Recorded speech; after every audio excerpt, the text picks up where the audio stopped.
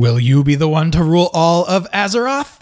Well, let's find out with Warcraft this week on the Upper Memory Block podcast. So what shall it be? Do you join the Unity, or do you die here? Join. Die! Join. Die!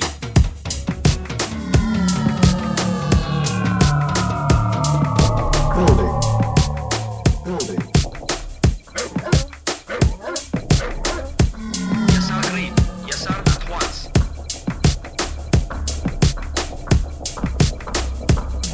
Unable to comply. Building in progress. Hello, everyone, and welcome to episode number 50 of the Upper Memory Block podcast. I'm your host, Joe, and I'm back once again for the 50th time to talk about a game from the DOS and pre-Windows XP gaming era. Yes, it's episode 50. I guess that's sort of a milestone. Hooray. Second year anniversary was a little while back, so lots of fun doing the show as always, and things have been entertaining since the last show. It's spring, I guess, here in Canada, at least here in quote unquote central Canada, which is Quebec and Ontario. Spring doesn't really happen as much as it basically switches from being winter to being summer, kind of a thing. So it's sudden, all of a sudden, gone from having the heating on to having the air conditioning on. And raining right now, not too awesome, but it's nice and warm. Gotten some runs in outside. I just got back from the gym, so if I am talking fast, I apologize. I have that tendency with the whole endorphin rush, adrenaline, blah, blah, blah, to do that. But all that aside, huge show this week. So enough about the weather and enough about my boring life. Let's get into the news. So it appears that a couple weeks back, some stuff happened with John Carmack. It appears that John Carmack's departure from id and Oculus VR's subsequent acquisition by Facebook has triggered, of course, some lawsuits. It seems that id and its parent company, ZeniMax, are suing Carmack, claiming he stole patented technology and brought it with him over to Oculus VR and kind of implemented it over there. Carmack, of course, denies these allegations. And as always, I'll keep an eye on the developing situation. I don't suspect that any of this is going to happen fast because this is legal court stuff, which always takes time. But interesting situation at the very least. Who knows if anything's going to come of it. But if it does, as I always do, I will let you know. Next, we have some Wolfenstein news. Just today, I don't think I've been talking about this game very much, but just today, the launch trailer for Wolfenstein: The New Order has released. The game is set in an alternate 1960s where the Nazis, won World War II. Firstly, kind of looking at this launch trailer, the graphics look great. I'm not sure. I don't think it's Unreal Engine 4. It's probably still Unreal 3 or something else. God knows, but probably Unreal. Secondly, if the trailer is any indication, this is going to be a very cinematic and story-driven game. I'm very, very excited. You can check out the trailer over at GameSpot. I'll link it in the show notes. One thing I really liked is when the trailer started, because I'm a big Fallout fan. It starts with a really cool. It starts with a version of Cats in the Cradle in German done with an accordion, and it just felt very Fallout to me. So, anyways, you can check out that trailer at GameSpot. Really, really cool. Finally, in the news, because I don't want to spend too much time here, because we got big things to talk about. I'm going to talk about a Kickstarter project, since I don't feel like I've talked about a Kickstarter project in quite a while. So we have a company here called Playway. They're out of Poland, and they are trying to develop a game called The Way. It's going to be a puzzle platformer, which is very strongly reminiscent of games like Another World that I recently covered, or Flashback, which I will cover one of these days. They're already above their very modest goal of $15,000 with 20 days left in the campaign. Graphically, game looks very, very cool. Gameplay-wise, very similar to Another World. So check it out if you're interested. You can Google The Way or search for The Way on Kickstarter. And, of course, there will be a link in the show notes. You're listening to the Upper Memory Block Podcast. Okay, to start off the show, we have a couple of emails. So first, we have an email from friend of the show, Andreas. He writes, "Hi Joe, long time, no mail. Unfortunately, I am still not really an adventure type gamer, so I haven't got anything to say about Little Big Adventure. Instead, I just want to say that I have also been playing the crap out of Diablo 3 ROS, or Reaper of Souls. I agree that the original Diablo 3 was a good game, but with a serious amount of issues, all of which were fixed by Reaper of Souls. I'd offer to play together a bit, but I'm sure you're on the North American server while I am on the European one. Anyway, a Diablo episode in the future sounds awesome. Looking forward to it. If there happens to be a European UMB community in Diablo 3, I'd love to play with them, though.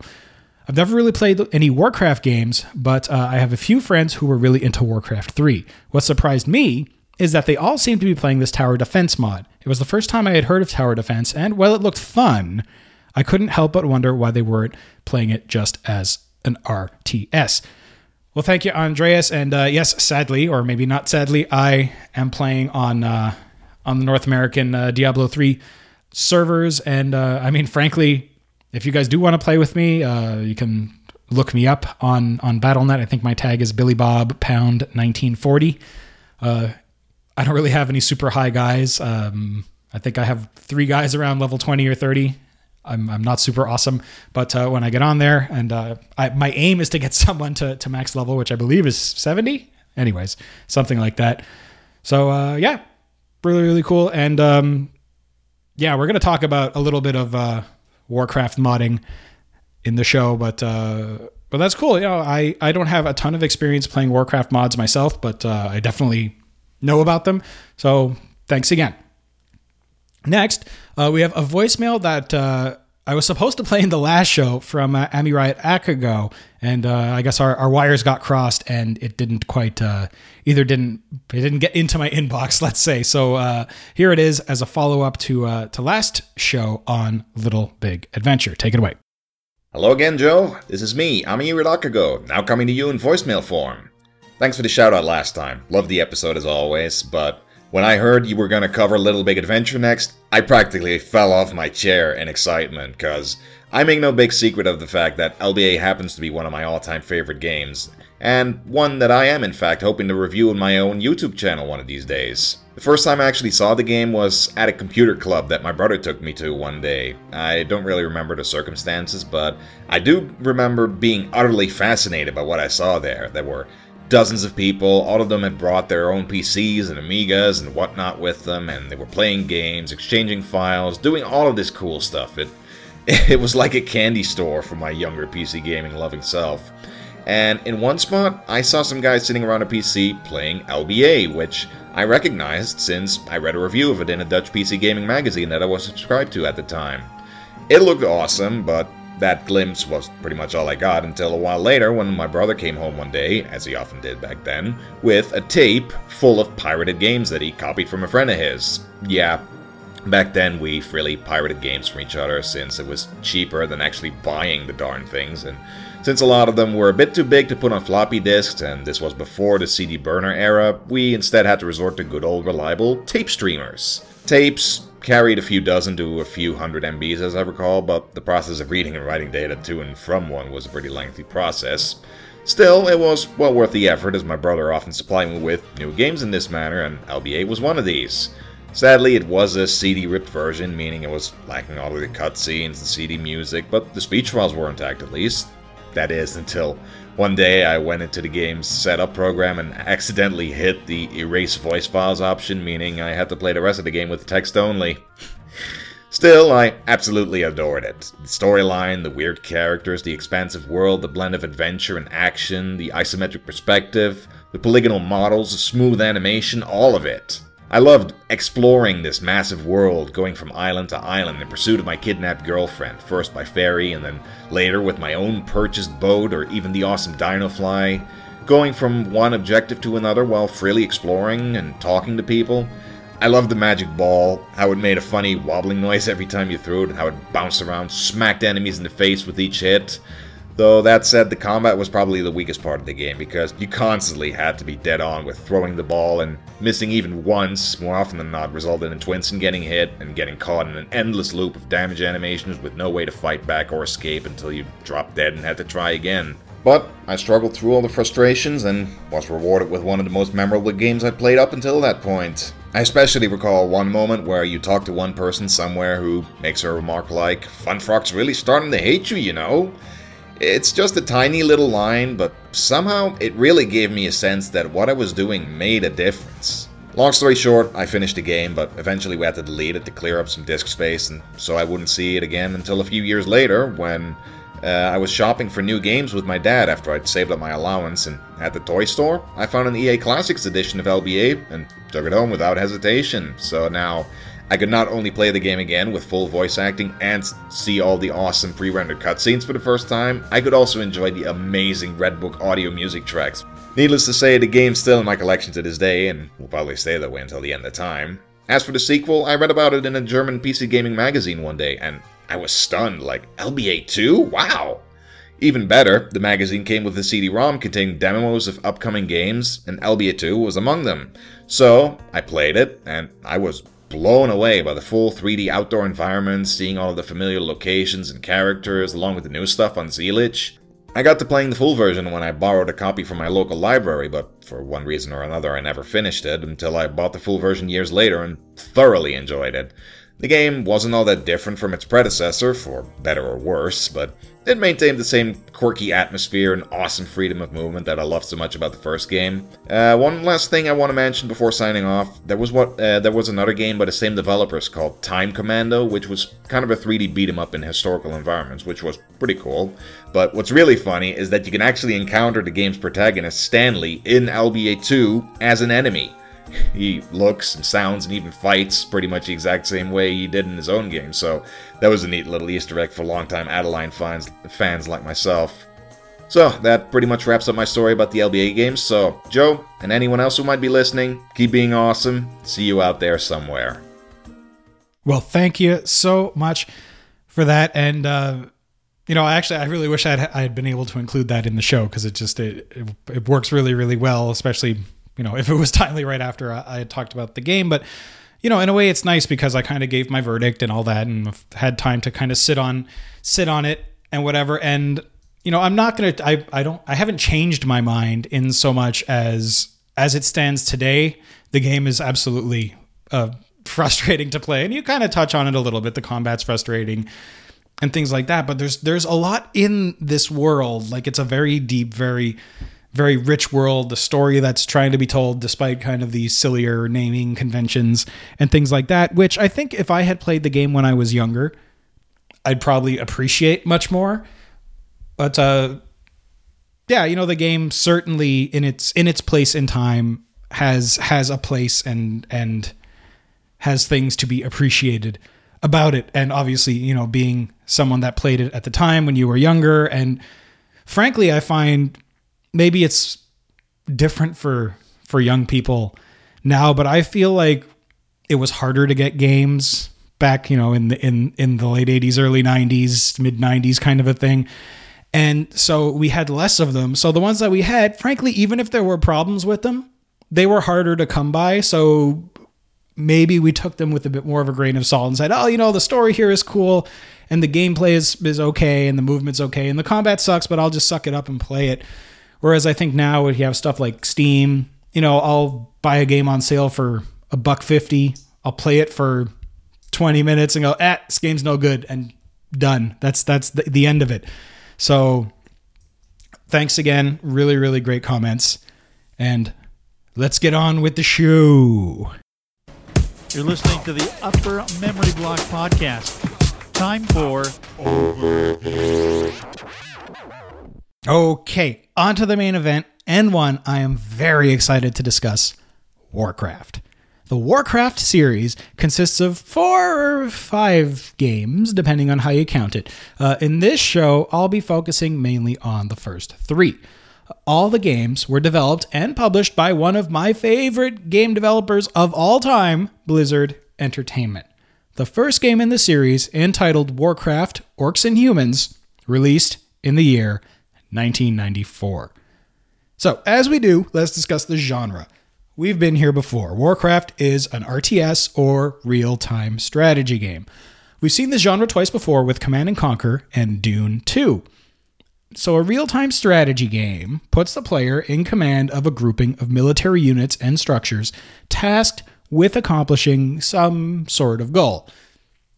The goal is generally military in nature: defense of a fixed position, destruction of all enemies on a given map, capture a specific enemy unit or structure, escorting of a special unit, basically any kind of military type objective you can think of. To develop your base structures and train additional units, RTS games usually introduce the concept of resource gathering. Each unit, building, or upgrade costs a set of resources. Resources generally consist of some naturally occurring elements such as gold, oil, spice, gas, rocks, whatever else. These resources are sometimes used directly. For example, one unit could cost 100 gold and 50 wood. Other times, the resources are simply converted into money. You generally control your units from a godlike view above the map, which is initially covered by what has become known as the Fog of War. Fog of War obscures areas your units have not yet explored. RTS games tend to be mission-based, with missions increasing in difficulty and complexity as you progress through the game. Also, most RTS games allow you to play from the point of view of multiple factions. Sometimes you get the choice of which faction to play right from the start, and other times you play through each campaign in order according to the development of the game's story. So, that's a quick overview of the genre. Let's get into stuff for reals. You're listening to the Upper Memory Block Podcast. Story time! Okay, so if there's one thing that Warcraft, both the first game and in general, has in spades, especially at this point in its existence, its backstory. I was under the impression that the first game honestly didn't have a whole bunch, but pulling up the manual gives us some framing for the world we are about to enter. In the Age of Chaos, two factions battled for dominance. The kingdom of Azeroth was a prosperous one. The humans who dwelled there turned the land into a paradise. The Knights of Stormwind and the clerics of Norsha Abbey roamed far and wide, serving the king's people with honor and justice. The well-trained armies of the king maintained a lasting peace for many generations. Then came the Orcish hordes. No one knew where these creatures came from, and none were prepared for the terror that they spawned. Their warriors wielded axe and spear with deadly proficiency, while others rode dark wolves as black as the moonless night. Unimagined were the destructive powers of their evil magics derived from the fires of the underworld. With an ingenious arsenal of weaponry and powerful magic, these two forces collide in a contest of cunning, intellect, and brute strength, with the victor claiming dominance over the whole of Azeroth. Welcome to the world of Warcraft. Okay, so that's a very general overview. We're going to go into a bit more detail. Why? Because I really like WoW lore. So, we find ourselves in the land of Azeroth. At this point, we assume it's a fairly large kingdom. As time goes on, we find out that this is the name of the entire planet, but we're not quite there yet. So, as of the first game, Azeroth, the kingdom, is populated by a race of humans, much like us. The land has been peaceful and content for many generations, kind of a very fairy tale beginning. So the conflict with the orcs does not, in fact, begin with this game, but 40 years earlier with the birth of two children. Firstly, a strange child born of the court sorcerer and a mysterious stranger. This child's name is Medivh. The strange woman, who is the child's mother, disappears soon after Medivh's birth, and he is taken in as a ward of the kingdom. 5 years later, we see the birth of Prince Lane, son of the rulers of Azeroth, King Rin and Lady Varia. The birth of the royal heir is celebrated across the land. Hooray, we have a prince. So Medivh soon, 12 years later, or I guess 7 years later, reaches the age of 12, which in Azeroth is considered the age of ascension, a very important day in a boy's life. The expectation is that Medivh is going to be awarded the position of apprentice court conjurer studying under his father. So that night of the eve of the dawn of his 12th birthday, Medivh's sleep was troubled. He was kind of enduring disturbing dreams of figures chasing something through deep, dark chasms. Waking up in a cold sweat, he made his way to his father's room. The conjurer was concerned for his son, and as he reached out to touch Medivh's fevered brow, burning fire ignited from Medivh's eyes. Witnessing this massive explosion of power, the clerics of Northshire Abbey made their way to the castle. Only with their combined magical strength could they contain the incredible magical power pulsing from Medivh's body. Hours, if not days, passed, and just like the snuffing out of a candle, the eruption of power suddenly stopped. Medivh collapsed to the ground unconscious. His father, the conjurer, lay dead. King Rin and the abbot of the abbot of Northshire, decide Medivh should be taken to Northshire Abbey for the safety of himself and of the kingdom. So that occurs, and 5 more years pass. Prince Lane reaches his age of ascension and is granted the official title, duties, and responsibilities of a prince of Azeroth. Again, the land rejoices and celebrate their new prince. At the height of the festivities, though, a cold wind chills the air, softly at first, but gaining in strength. Suddenly, the doors to the Great Hall blow open, and a figure rides the wind up to the king's table. This figure, of course, is Medivh. He claims that his years of sleep are over. The clerics of Northshire Abbey have taught him to control his power, and he wants to repay their kindness and of the kindness of the king and of the clerics with a gift for Prince Lane. He produces an obsidian hourglass containing sand as white as snow. Though the sand moves from top to bottom, the top never emptied, nor did the bottom ever appear to fill. Medivh claims that as long as the hourglass never empties, King Rin's reign would continue strongly and wonderfully. So from this day on, over the next 6 years, the land slowly grows sick. Children are stricken with disease, farms produce little food, and winters are harshly cold, and summers are scorchingly hot. Nobody could figure out what was causing this strife in Azeroth. One morning, Lane brings the hourglass to his father, and he notices very quickly that it's nearly empty. As he holds it, the last grain of sand empties from the top. At the same time, horrible creatures crash through the gates of Stormwind Keep. It turns out this pestilence of the land didn't originate in Azeroth, but on a far-off world known as Draenor. Draenor was home to a race of savage beings known as orcs. As enemy after enemy fell before them on Draenor, it was realized that for the orcish horde not to destroy itself, it needed new enemies to unite against. It was at this time that orcish warlocks, including one very powerful warlock named Gul'dan, discover a small tear in the dimensional fabric of time and space and whatever. For years, the warlocks study the rift, eventually discovering that it could be made into a portal to another place. Slow and steady experimentation create a tiny, stable portal. Over time, the warlocks are able to expand the portal and make it large enough for a single orc to pass through. This lone orc scout returns with fantastic stories of a lush green land, the opposite of the dry, cracked, and sick wasteland of Draenor. He brings with him odd plants to prove his claims.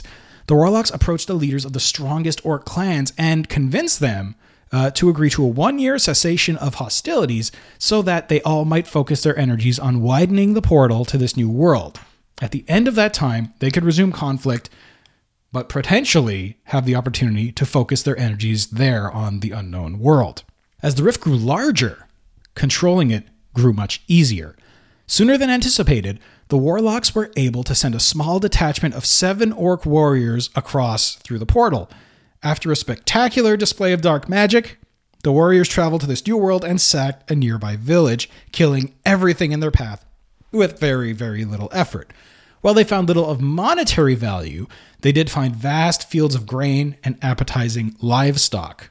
So this fertile land, defended by weak pink-skinned creatures, was ripe for the taking by the orcish hordes. So the orcs did what they do. They fought amongst themselves to determine which of them would lead the assault through the portal. During these quarrels, more was learned of the new land. Turns out it was called Azeroth, and it was inhabited by a race known as humans. Humans responded to pain much in the same way orcs did. Apply enough of it, and they would die. Well, the orcs intended to advance slowly across Azeroth. Their nature got the better of them, and it was decided that after a few probing raids around the area of the portal, that the best way to proceed was a full frontal assault on a large castle said to be in the north. This castle, of course, was Stormwind Keep. As we've already seen, the orcs hit swiftly, killing the guards and quickly breaching the gates. The orcs were about to declare victory when human knights arrived atop their war horses. The orcs had never encountered such beasts before and were soon overwhelmed and driven back to the swamplands around their portal. These lands had oddly also begun to take on the air of death and pestilence comparable to that of Draenor. The suspicion was that the portal was transporting the environment of Draenor across as well as just the orcs. So, for the next 10 years, skirmishes along the borders of human and orc territory in Azeroth keep the people alert. Though the orcs remain in their swamps, the conflicts are close enough to home that the residents and subjects of Azeroth are obviously affected. Around this time, a mysterious stranger comes to visit now King Lane. It turns out that this stranger is, in fact, Medivh's mother. Her intention in coupling with the Conjurer back so many years ago was to create a child that she could pass her power and knowledge onto. Obviously, something went wrong with this plan, and great external forces of darkness have dominated Medivh. Before visiting King Lane, she sought Medivh out and found him basically rendered insane by these powers controlling him. She realized that he had to be stopped. Now, the two sorcerers fought, and the mysterious stranger was all but slain. She has no power left to defeat him. Only the heroes of King Lane and the Kingdom of Azeroth can do so. She also reveals that Medivh is the one responsible for inadvertently creating the rift that brought the orcs to Azeroth. As a result of the fight, Medivh is currently weakened, but soon enough, the forces of Stormwind will be forced to deal with him. Over the next 5 years, the skirmishes continue, and one savage orc comes to power. The rule of War Chief Blackhand is at hand. Through studying the tactics of the humans, in addition to great political guile and skill, in addition to his savage combat prowess, Blackhand unites the scattered orc raiding parties, necromancers, and warlocks into a single unified force. Azeroth stands ready for the taking. Yes, my lord. Okay, gameplay time. So I'm probably not going to spend tons of time on gameplay since most of us know how an RTS game plays. What I will say, keeping in mind the last RTS show on Dune 2, is that Warcraft took the template created in the game by Westwood and extended it out a little bit. So in Dune 2 to be precise, almost every mission had the same objective. Gather resources, build your base, build your army, and destroy the enemy. Warcraft really mixed this up. In this game, we may be asked to simply build some farms. We may need to capture a rebellious town. We may need to rescue captured friendly forces from an enemy prison. And the big one that's really cool and really interesting are limited forces missions. That is, you have to take a set number of units and complete a task with those units. If all your units die, you lose. You do not have the ability to create additional units. So, as with almost any RTS game, to do any sort of production or training, you need to gather resources. This is done by your non-combat units, known as peasants to the humans, Work completed. and peons to the orcs. Work complete. You can assign each of these guys to do one thing at a time. They can either gather gold from a mine, or they can chop down trees. Wood and gold are the resources used to build anything in the game, from a new peon to a new temple. Now, your non-combat units are also the guys that build your buildings. Generally, if you're in a building or a mission that allows base building, you'll start off with a town hall and probably a farm or two. One farm can produce food for up to 4 units. Once that level is reached, more farms need to be built. So, you can task your peasant or peon to do so. That is, as long as you have enough wood and gold. One thing to keep in mind, though, all buildings must be built next to a road, so adding in roads is an additional expense. Your workers can also build a barracks. Now, the barracks is the building that produces all of your non-magical units, such as footmen, archers, knights, and catapults for the humans, and grunts, spearmen, raiders, and also catapults for the orcs. Each side also gets a special building for creating magical units. The humans get the church. Deo gratias. I love that sound. I don't know why. Don't ask me. So the church produces clerics and conjurers. Clerics are healing and defensive units, although they do have a ranged attack. And conjurers are basically pure magical offense. Now, on the orc side of things, the temple produces necrolytes and warlocks. Necrolytes can raise skeletons from recently killed units of both sides, while warlocks simply put out demonic magic damage, either directly or via minions. The cleric and the necrolyte both offer the ability to also uncover far-off areas of the map temporarily via a power known as Far Sight. UI-wise, the game screen is split into 3 areas. The biggest area is, of course, the close-up view of the current part of the map we're looking at. This is where we interact with the game, selecting units and buildings and ordering them around. The top left is our mini-map. Now, unlike Westwood games, where you have to construct a building to activate the mini-map, in Warcraft, mini-map's always available. You can use it to get an overview of the explored area of the map and see when enemy forces approach. Also, unlike modern real-time strategy games, once you uncover an area of the map, it remains uncovered. The fog of war does not roll back in. This is similar to the functionality in Dune 2. Below the minimap, we have an area. I don't really have a specific name for it, but it's basically for displaying status and action buttons. This view changes depending on what is currently selected. Selecting a building will display its hit points, anything it's currently doing, and a series of action buttons. For example, if you have a barracks selected, this area will probably display buttons to train a footman or an archer. If you have a lumber mill selected, it would display buttons to upgrade weapons, and a town hall would show actions to train a new peasant or build roads. Now, if a unit is selected, a series of action buttons defining actions like move, attack, or stop are displayed. If a unit has spells, they would also be listed here. Up to 4 units can be selected at once. Grouping of units can be done by holding down Control and dragging a box around them, or the traditional shift-clicking each individual unit. Of course, like any good RTS game, Warcraft could be played multiplayer via modem, network, or null modem cables. A few interesting aspects of the multiplayer is that players using the Mac and DOS versions could actually play each other. This remains a hallmark of Blizzard games to this day, which is cross-platform compatibility. Also, a bit like Command & Conquer, the game allowed what are known as spawn installations. In fact, it's not really like Command & Conquer. Command & Conquer basically had 2 game discs, which would allow you to play one campaign of the game.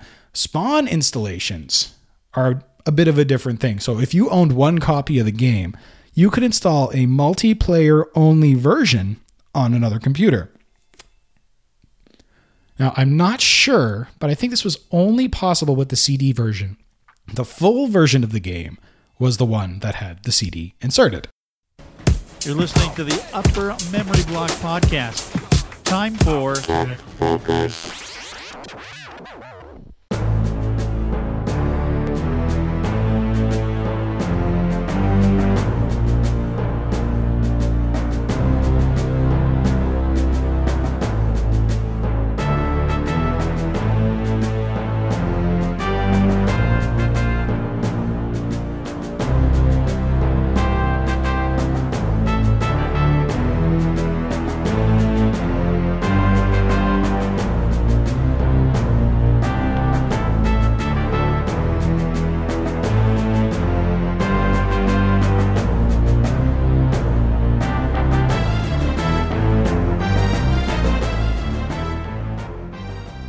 Okay, short tech focus today as well. So, to run Warcraft Orcs and Humans, you required at least a 386 DX 20 MHz with 4 megs of RAM and DOS 5.0.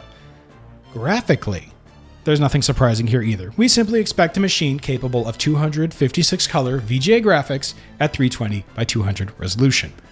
Of course, if you had the CD-ROM version, a double-speed CD-ROM was also helpful.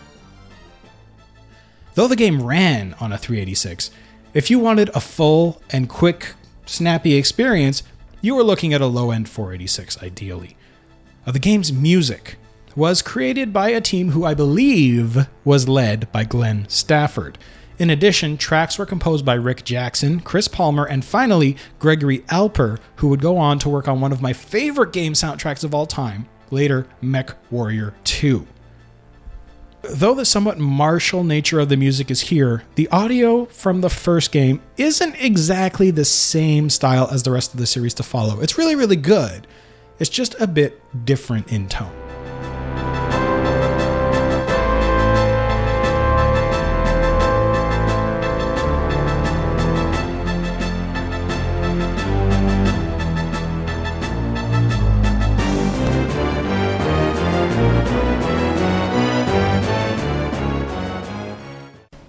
You're listening to the Upper Memory Block Podcast. Time for development story. Okay, dev story time. So, unlike many other games I talk about which can be directly attributed to a single human being, Warcraft isn't really marketed that way. Warcraft is the product of Blizzard Entertainment. So Blizzard, or at least the company that would eventually be called Blizzard, was founded on February 8th, 1991 as Silicon and Synapse. So Silicon and Synapse was founded by three guys, Mike Morhaime, Alan Adam, and Frank Pierce. The group had all received their bachelor's degrees from UCLA the year before in 1990. Initially, the company started off doing what many small development houses start off doing. They ported games between platforms. Eventually, though, they got down to it and released their first game, RPM Racing, for the Super Nintendo Entertainment System. Interestingly, this game was developed using the SNES's high-resolution mode, which allowed for higher-res graphics at the expense of color depth. So think kind of like SVGA at 16 colors instead of VGA at 256 colors. Not exactly that because it's console, TV lines, and all that, but it's an apt comparison. So after RPM Racing, they rolled on to a unique puzzle platformer that I'll have to cover on the show one of these days, The Lost Vikings. In The Lost Vikings, you play three Vikings, Eric the Swift, Balog the Fierce, and Olaf the Stout. Each Viking has his own skills and abilities, which must be used together to traverse each level. The game originally released once again for the SNES, but was soon ported to other platforms, including DOS and the Amiga. Next, a sequel to RPM Racing was developed, but was soon renamed to Rock and Roll Racing, since Interplay decided to add licensed background music to the game. Again, this was a console title. By early 1994, Silicon and Synapse was acquired by Davidson and Associates for a whopping $6.75 million. That year, they also decided to change their name to Chaos Studios. This happened, but was soon quashed since another company already existed by the same name. Since they needed a new name quickly, they came up with Blizzard Entertainment, Blizzard being a nod to what the team considered to be the company's tempestuous development process. What? Stop poking me! So, one thing that Silicon and Synapse, and then Chaos, and finally Blizzard was a company of gamers. The executives, designers, artists, programmers, admin staff, all of them all played lots and lots of games. One series they enjoyed immensely in the early 90s is what I've already discussed here, Dune.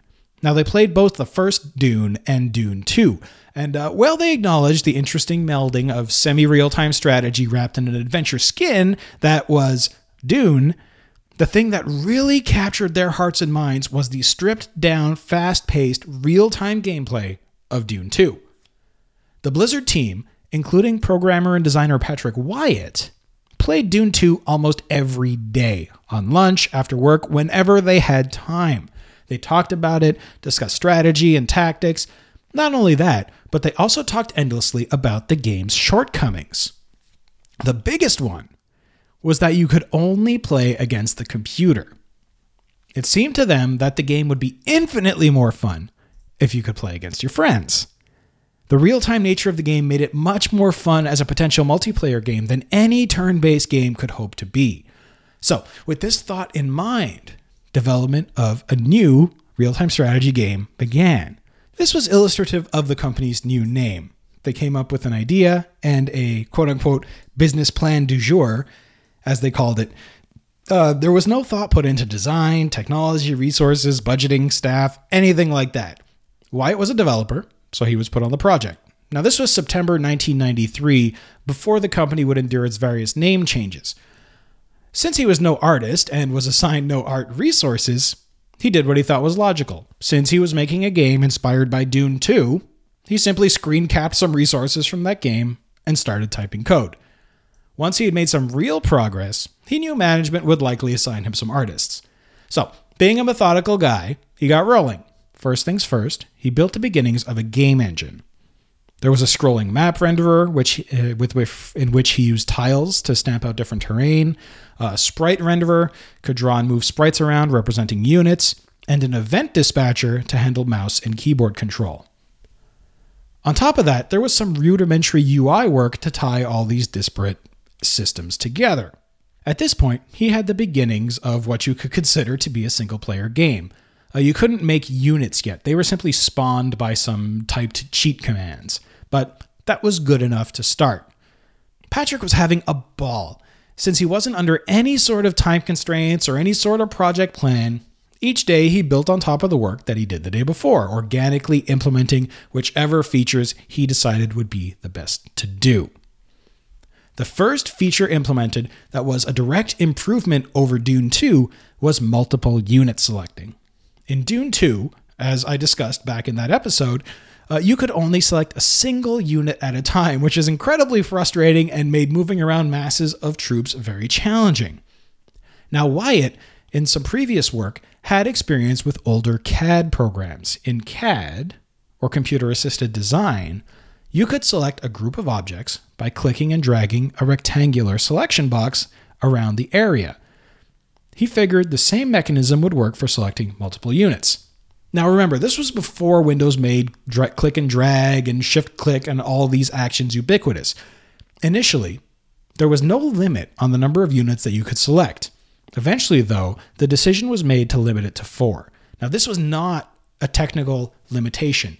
In fact, the unlimited selection worked pretty well, except for a bit of odd pathfinding behavior above a certain limit. This was purely a gameplay decision. It was felt that the player should have to pay close attention to small numbers of units instead of simply creating a huge amount of troops and rushing the enemy. So by early 1994, enough progress had been made to warrant additional team members, mostly artists, including people we may know about if you play WoW, like Samwise Didier, who basically ended up defining the art style for all Blizzard games to come. He also got his hands on some more programmers, including Mike Morheim, one of the founders of the company, who would work extensively on the mixed mode modem driver, which would allow different versions of the game to work together. So they had a game engine and a bunch of technical stuff. What they didn't have was any direction as to the story or setting of the game. Alan Adam, president of Blizzard, really hoped that they could get their hands on the Warhammer license. This would create brand recognition and, it would help market and sell the game. Well, suffice it to say that this Warhammer deal never materialized. Now, this was due in part to some business stuff, but also in part to some bad experiences with licensed games from DC Comics that they had recently developed, including the very awful Death and Return of Superman, which, if you Google some reviews on it, it's truly an awful, awful game. Most of the new real-time strategy game team at Blizzard really wanted to create their own universe that they would have full control over. With or without the license, one way or another, what Alan wanted to create was a series of games that he could release in what he referred to as almost identical white boxes. All these games would fall under the banner of Warcraft. Each game, in his mind, would focus on a different historical time period. So if they didn't get the Warhammer license, he wanted to do historical stuff. So you'd have Warcraft, the Roman Empire, Warcraft, World War II, Warcraft, Vietnam, etc., etc., etc. He had seen the success that SSI had, that's Strategic Simulations Incorporated or something. They did all those gold box Dungeons and Dragons games. And he kind of figured that the same approach would work for Blizzard with this new Warcraft series. Well, Sam Didier and Ron Miller, I'm not sure, Millar, M-I-L-L-A-R, these are two of the artists who were attached to the project, were really not impressed with this idea. They did not want to do art resources for historical combat games, historical RTS games. They suggested instead that they keep Warhammer in mind and put the first game into a high fantasy setting. This idea stuck, and very, very soon after, Warcraft, Orcs and Humans was born. Your bidding? So the brainstorming began. Artists and programmers all had a hand in designing the concepts of the world Warcraft would take place in. The design was so collaborative, crediting the game design to a single person actually became a big problem. So if you look in the manual, the game design is actually just credited to Blizzard Entertainment. So by February-ish 1994, they had a rough design document which outlined the world and the gameplay. It would be further refined as the development progressed. One major issue that the development team ran into was, frankly, lack of experience in developing more complex games for the PC. Up to this point, they had done a lot of work on consoles. Full console games fit easily on one floppy disk. Now, because of this, Blizzard also didn't have a corporate LAN, and all code changes had to be merged manually. So if I made a change to code that someone else might have been working on, I had to put it on a disk, run it over to his computer, and they had to manually merge the code into one file. This, and obviously no centralized source code control solution or source control solution, led to a lot of code merging errors where one person would merge their code to another person's code and overwrite fixes, thereby reintroducing previously fixed bugs. It was a big problem, and it wasted a lot of time going back and reapplying fixes that had already been completed. So as with many games, a lot of ideas set out in the design document didn't make it into the final game. Unlike the Blizzard we know today and their concept of ship it when it's ready, Warcraft, Orcs, and Humans had a hard deadline of Christmas 1994.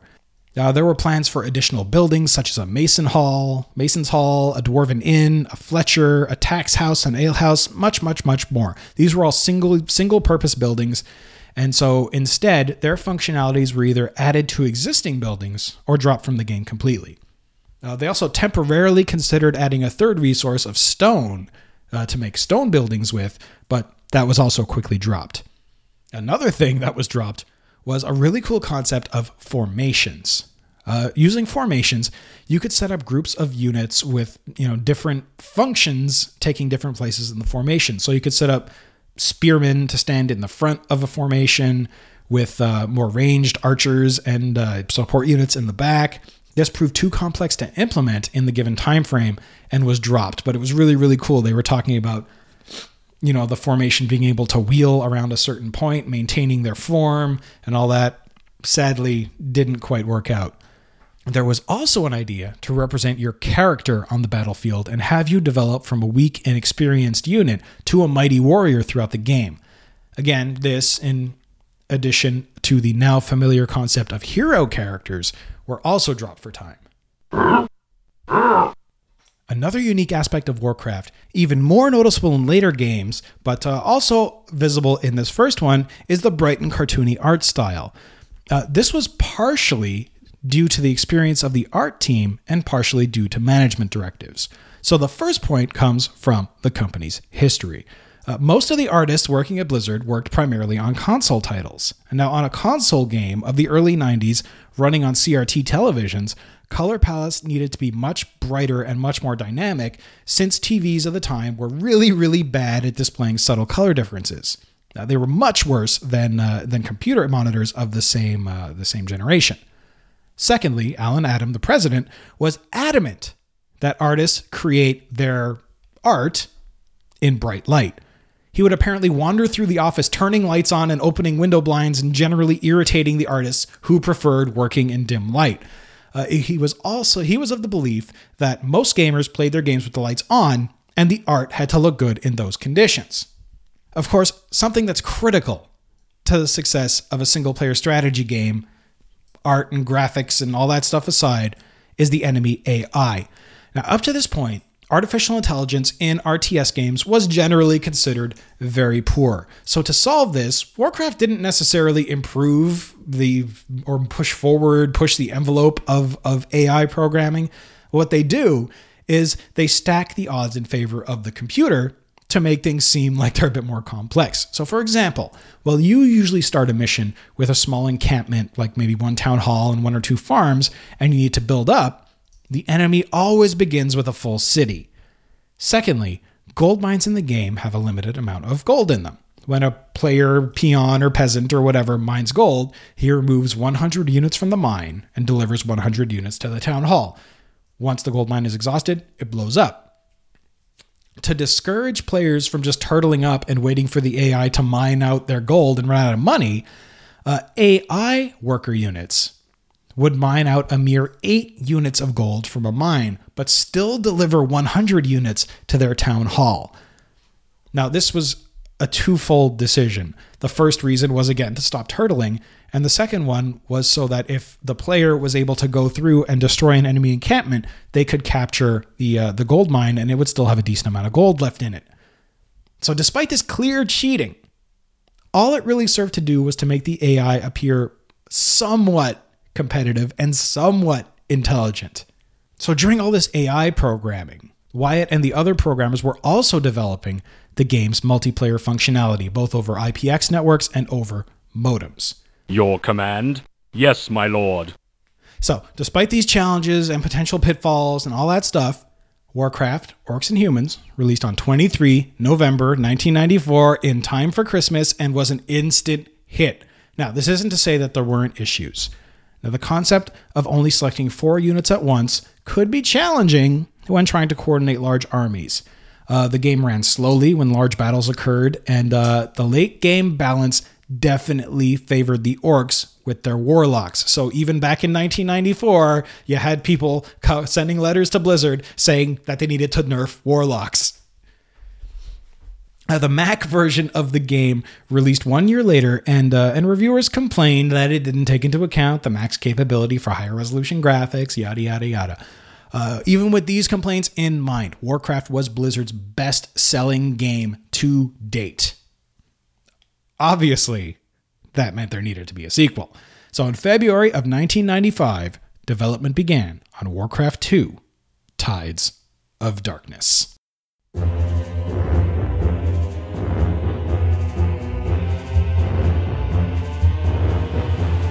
The once mighty army of Azeroth lay among the blackened and charred remains of Stormwind Keep. Those that escaped fled across the Great Sea, bringing tales of the suffering they had faced at the hands of the Orcish hordes.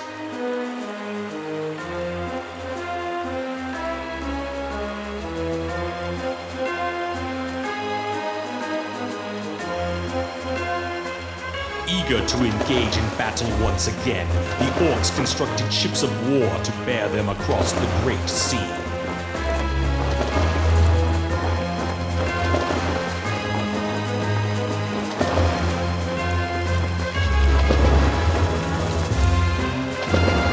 The Orcish warriors yearned for the sounds of battle to fill the air and looked to the far horizon for new blood to spill. Using the weapons forged by their new allies, the humans made haste to prepare for the onslaught. While dwarven cannon were being loaded, others armed themselves with elven steel and mail.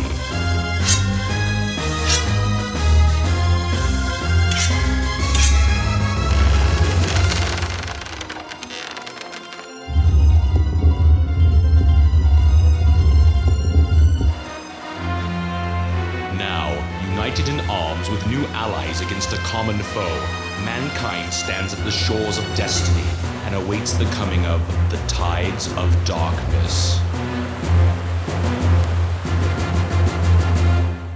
Warcraft 2 places us in the human kingdom of Lordaeron, new land created by survivors of Azeroth, which fell at the end of the Orc campaign in the first game. Sorry, little spoiler.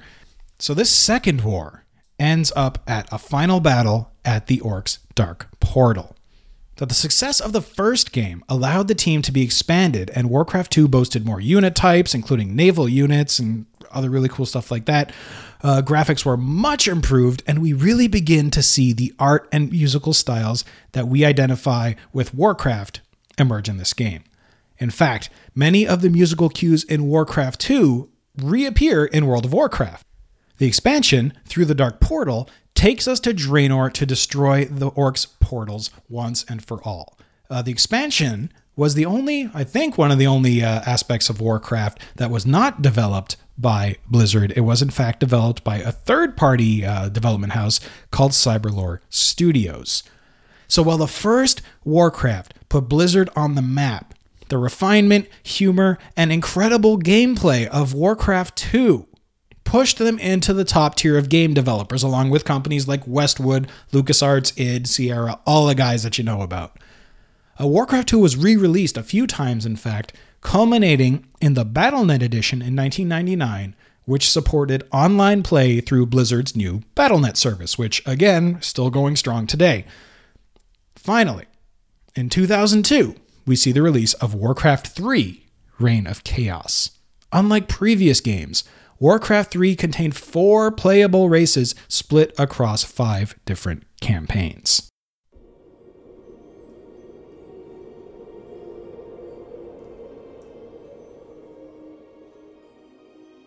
The sands of time have run out, son of Duratan.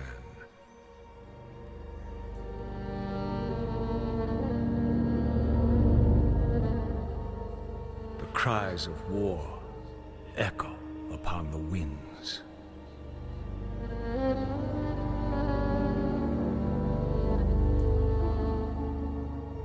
The remnants of the past scar the land.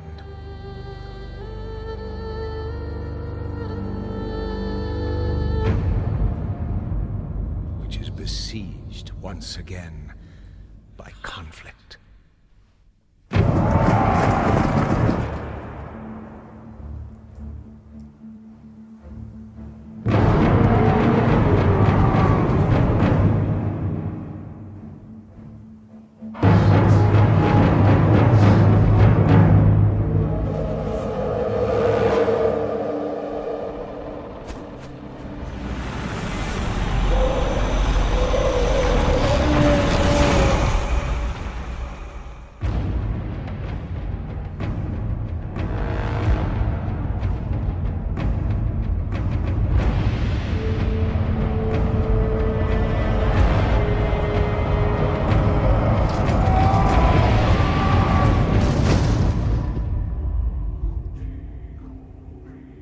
Heroes arise to challenge fate and lead their brethren to battle.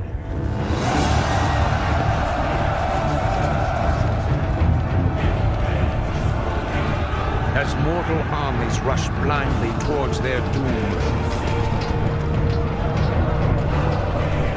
the burning shadow comes to consume us all.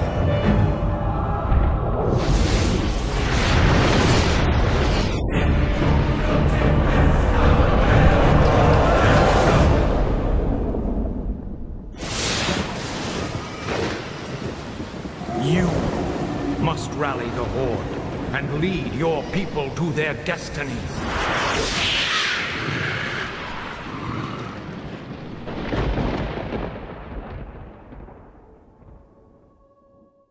So Warcraft 3 follows the story of Thrall, the Orc leader, and Arthas, the Prince of Lordaeron. We witness Thrall's ascension to War Chief and the eventual defeat of the Burning Legion, who in reality are the demonic forces that corrupted Medivh way back when he was a baby in the background of the first game. Now, the story of Medivh, outlined in that first Warcraft Orcs and Humans, comes full circle. The story is quite long, quite complex, and very, very interesting, especially if you are a World of Warcraft player. Warcraft 3 introduced much more complex concepts to the world. Before, both factions were effectively copies of each other with different skins and one high-end unit that did, a little bit of a different thing.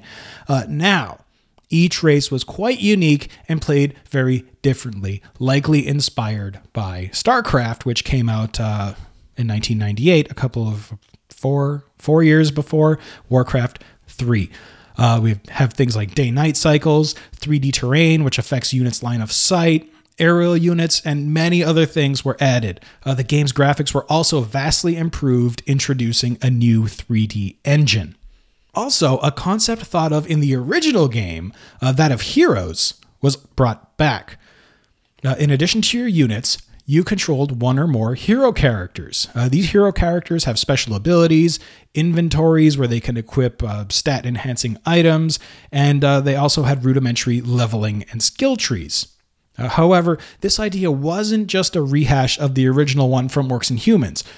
Warcraft 3, in fact, was originally intended to be a squad-based tactical combat game set in the Warcraft universe. It was initially actually titled Heroes of Warcraft. Over the development, the game transitioned, let's say, into a more traditional RTS, but the concept of heroes remained. In fact, compared to the previous games, Warcraft 3 was much, much more cinematic, with the story developing both via pre-rendered and in-engine cutscenes. The non-real-time strategy roots were likely the reason for this as well.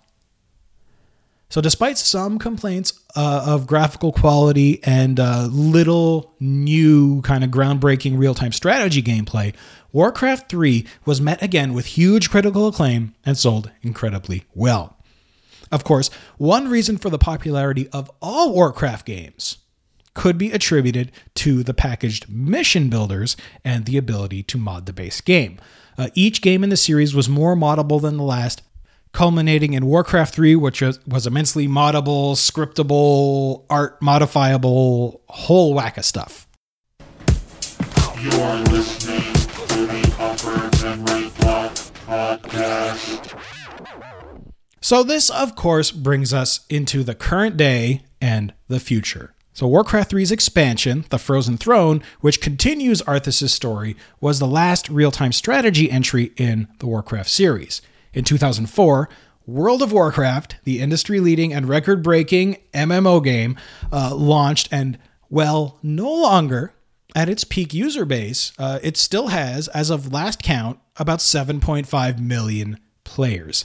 Its fifth expansion, Warlords of Draenor, is due to launch very soon with no end to development in sight.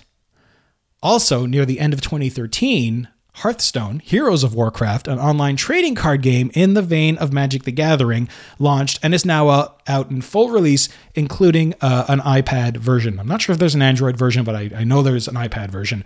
All the cards, powers, and characters in Hearthstone are, of course, pulled from the Warcraft universe. Finally, a new MOBA, or multiplayer battle arena game called Heroes of the Storm, is now in beta.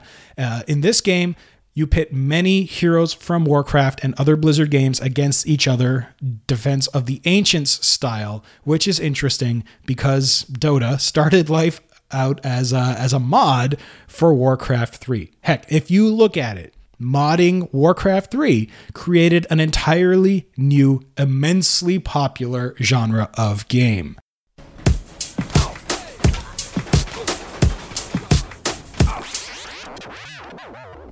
So, where can you get Warcraft 1, 2, and 3 today?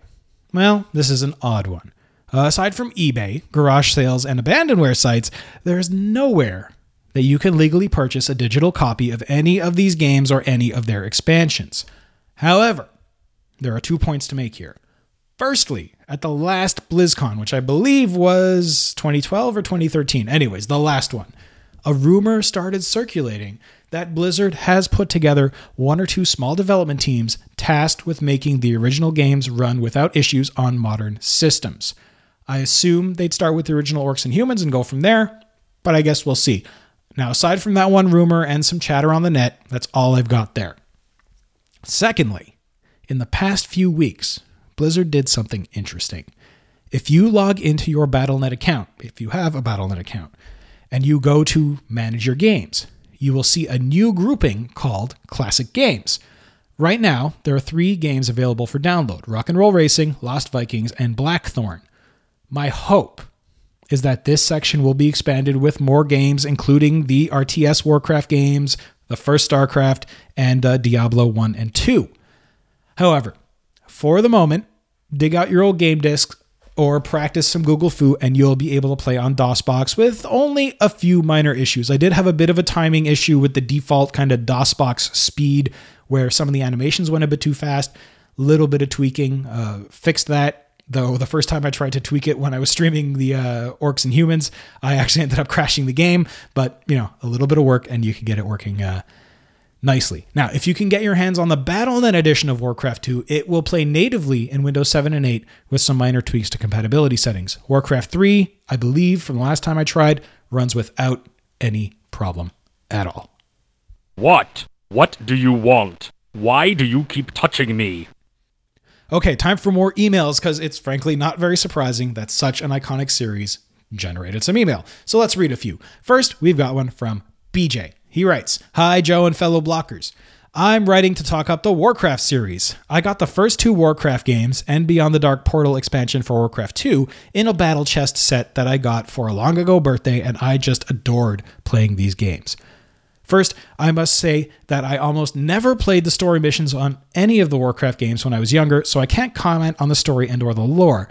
But I did play lots of skirmishes against the CPU, especially in Warcraft 2, which I had gotten seriously addicted to and had pretty much warned me off playing the MMO based on Warcraft, which, slight side note, it really irritates me when people only talk about the MMO when it comes to Warcraft and not the RTS games from which the World of Warcraft sprang forth from, as well as Warcraft 3. However, by the time Warcraft 3 dropped, I had stopped playing RTS games because they had gotten much too samey for me in the early 2000s, especially since the Age 2 engine got used in a lot of games like Star Wars Battlegrounds, which I personally love to play again and see if someone like Disney or GOG can get it working on modern systems. Oh well, time to fire off Boxer and play Warcraft 1 and 2 again. See you on the Facebook group." Well, thank you, BJ, and it's true, and I think that's one reason that I did really want to do this show, because yes, there's a lot of people that say that Warcraft began and ended with WoW, and that's absolutely not the case.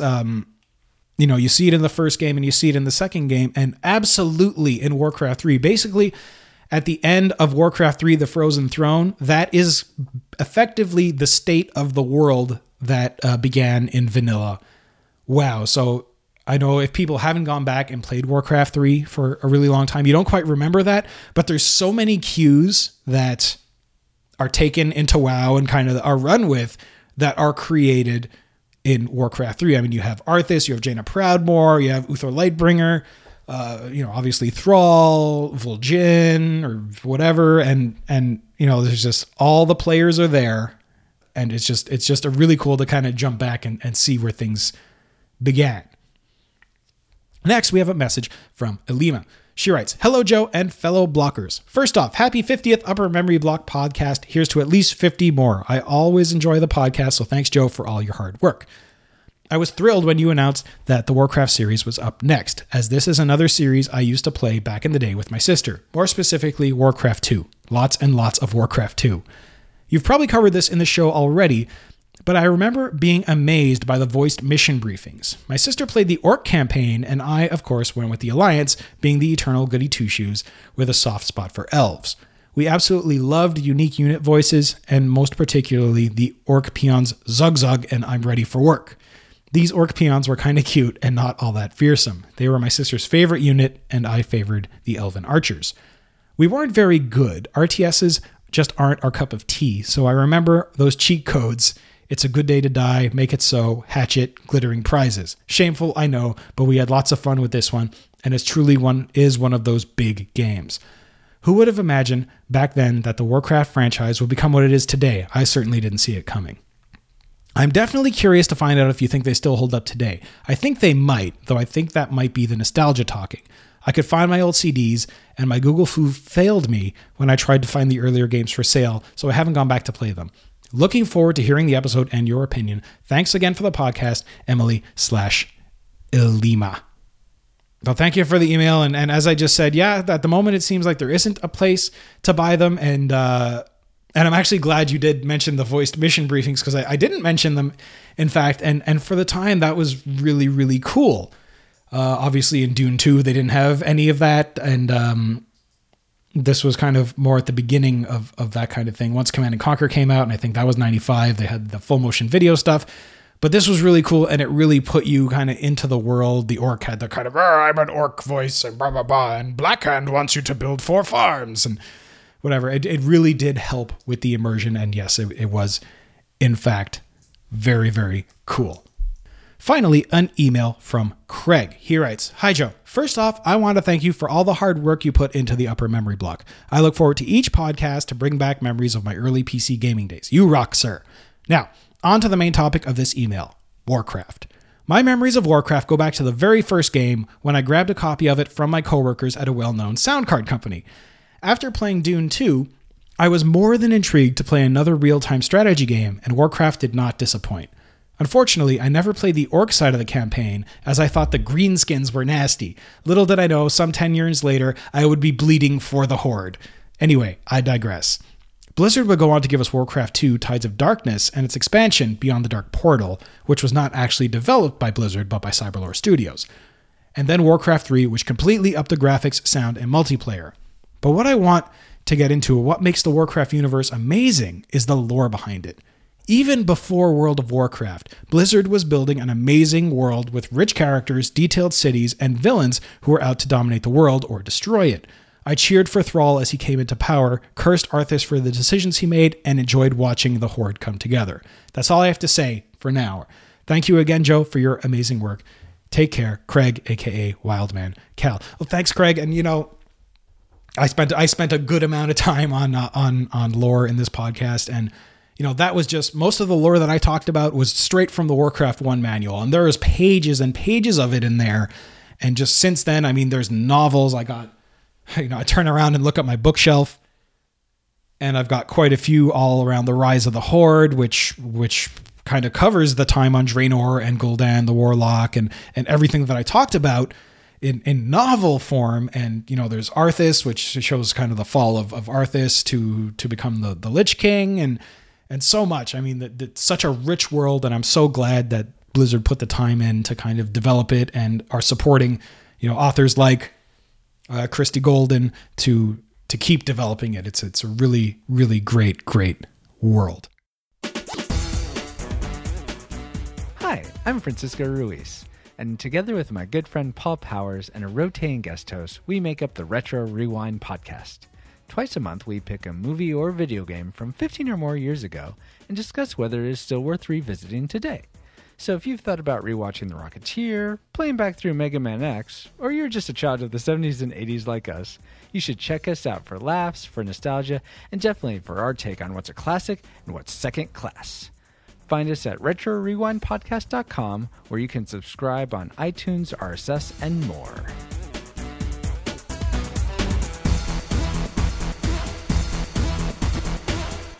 So, verdict time. Does Warcraft hold up today? Well, two-part answer here.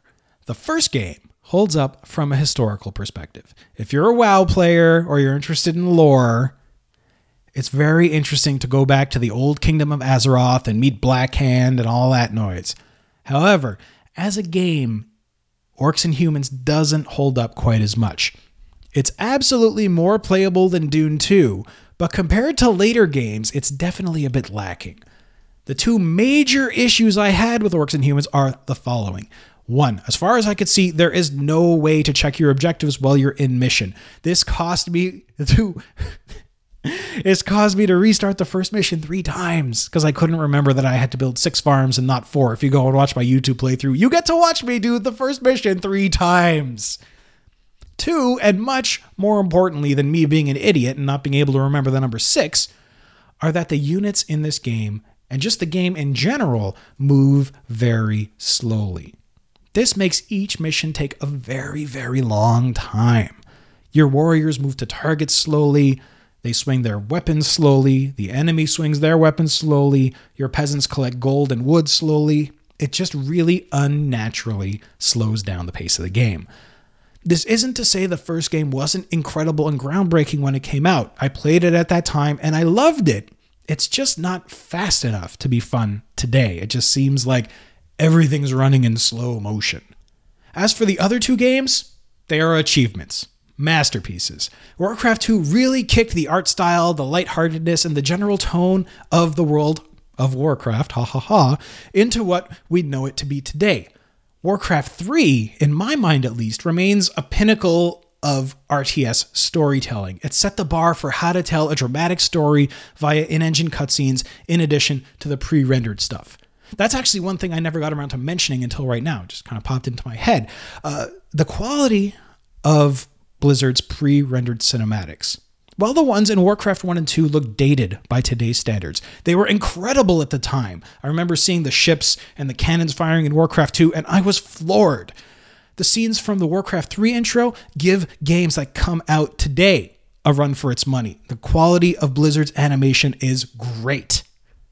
And talk about making a game engine that lasts. World of Warcraft was, in fact, at least in its vanilla version, built on a modified version of the Warcraft 3 engine. And while I'm sure most of the code inside of it has been updated, over the past 10 years of WoW's existence, that base engine has lasted over 12 years at this point. It was created in 2002, and it's still, to some degree, powering WoW today. As we've seen, making a great engine and allowing the community to mod it can make a good game great and a great game timeless. It's easy to see why Blizzard has become such a dominant force, or should I say why Activision Blizzard has become such a dominant force in the games industry. With very few exceptions, Death and Return of Superman being one of them, every game they put out has pushed the envelope of what came before it in one way or another. If not in gameplay, then in graphics. If not in graphics, then in storytelling. And if not in storytelling, then in some form of technology. Warcraft is awesome. Enough said.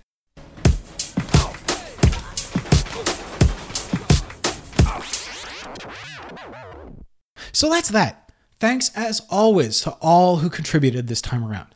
Next time, I'm going to do one of my time travel casts. So last week, Tesla Effect, the new Tex Murphy game that funded via Kickstarter, released. I bought it, and I will be giving it a playthrough, and we are going to chat all about it. So if you've played Tesla Effect and you have an opinion on it, is it good? Is it bad? Is it just as good as, Overseer, other Tex Murphy games?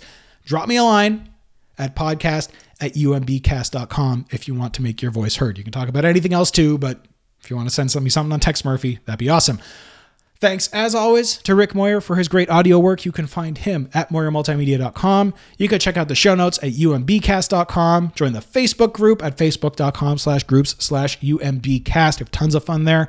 Follow the show on Twitter at Twitter.com/UMBshow. I've been tweeting a little more than I used to on that feed. And me personally at Twitter.com/BillyBob476, where I complain about things. You can also find the show on YouTube at youtube.com/UMBcast. You can watch me do some playthrough videos. You can watch me redo the first mission of Warcraft 1 3 times. You can watch me fumble around to try and get Warcraft 2 working because I had some trouble. But really, I'm having so much fun streaming, and especially in the Warcraft 2 video, there were a couple of people watching, kind of interacting, and it was lots of fun. As always, please subscribe to the show on iTunes, stream us live at Stitcher Radio, leave me some reviews. There haven't been many new reviews on iTunes for a while. I would really, really, really love and appreciate if you guys throw some more on there, be they on whatever store you inhabit, preferably a 5-star if you think I deserve it. I would appreciate it. So that's that for another week, and I will see you all next time for Tesla Effect here in the Upper Memory Block.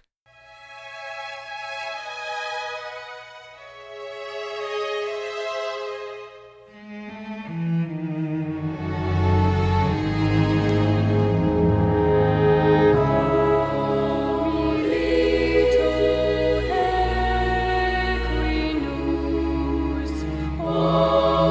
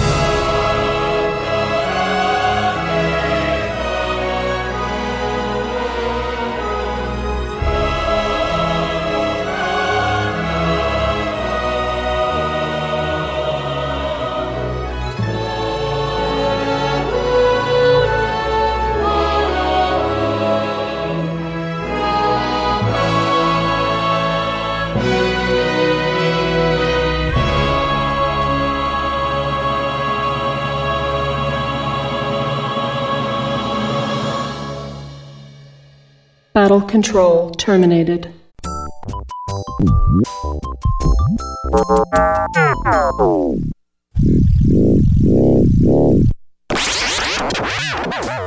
You've been listening to the Upper Memory Block Podcast with Joe Mastroianni. For more information on the podcast, visit UMBCast.com. That's UMBCast.com.